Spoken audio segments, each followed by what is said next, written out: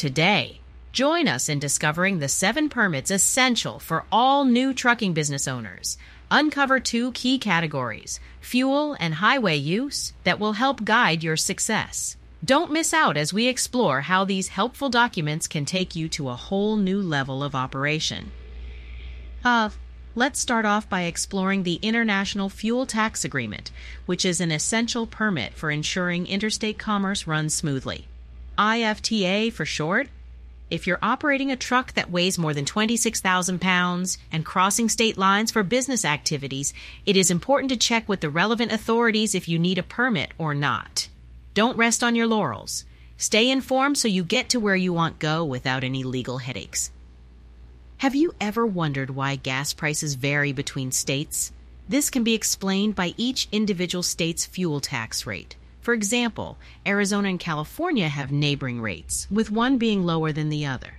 The next time you fill up your car at a pump in Arizona, remember that what is taken out of your wallet comes straight from taxes set at the distinct Aztec state's rate. Driving in California may have a higher tax rate, but due to drivers buying fuel from Arizona, the state is actually missing out on its fair share of taxes. To ensure that this doesn't happen quarterly, truckers file returns and owe back taxes if they've bought cheaper gas from outside states, making sure everyone gets their expected revenue. When fuel taxes are higher in the state you're getting your fuel from than where you're driving, this can lead to a potentially rewarding situation of receiving a refund on those increased gas prices. Hopefully, it wasn't too confusing an explanation. Let's see if we can get further clarification. Are you confused about fuel tax requirements for a truck over 26,000 pounds operating in interstate commerce? If so, don't worry. The main point is that this type of vehicle must be registered with an IFTA fuel tax license. Understanding your responsibilities can save time and money. Now the second permit, an MCFT, Motor Carrier Fuel Tax License. Companies that stay within a single state need to be aware of this requirement. When filling up at the pump for interstate trucking operations, fuel taxes are paid and allocated per each particular state, so there won't ever be any bill or refund from filing a fuel tax return.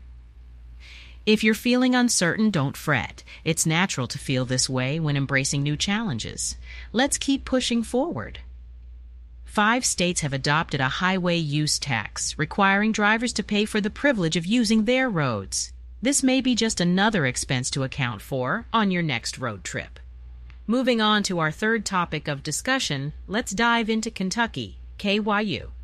With the state of Kentucky now requiring a specific permit for operating vehicles that exceed 60,000 pounds, it's important to be aware of each mile driven through their borders.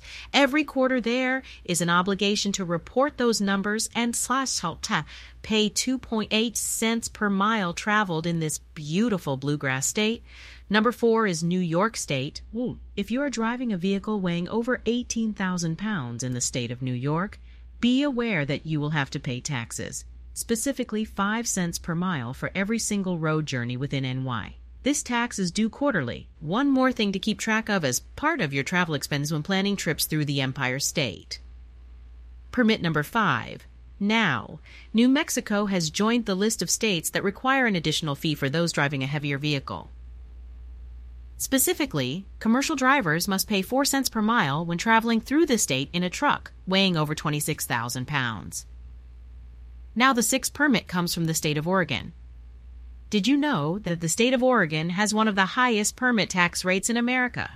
Drivers must pay 21.5 cents per mile traveled within its borders, making it an expensive trip.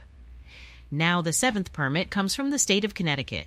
Connecticut recently passed a law requiring travelers to pay taxes per mile, 10 cents for every mile they drive through the state. This regulation goes into effect in January 2023, making it an important detail to keep in mind when passing through Connecticut. Many people may be tempted to dodge their taxes, but the consequences can range from inconveniences like fines and penalties all the way to business shutdowns. Depending on what state you are in, not paying your permit fees could mean that it will get deactivated. Make sure you stay up to date with payments or you might regret it later. In Kentucky, for those seeking a KYU permit in particular, not complying with the law can really cost you. Literally. The reactivation fee is over $500. It's better to comply and pay taxes along the way to avoid paying even more later on.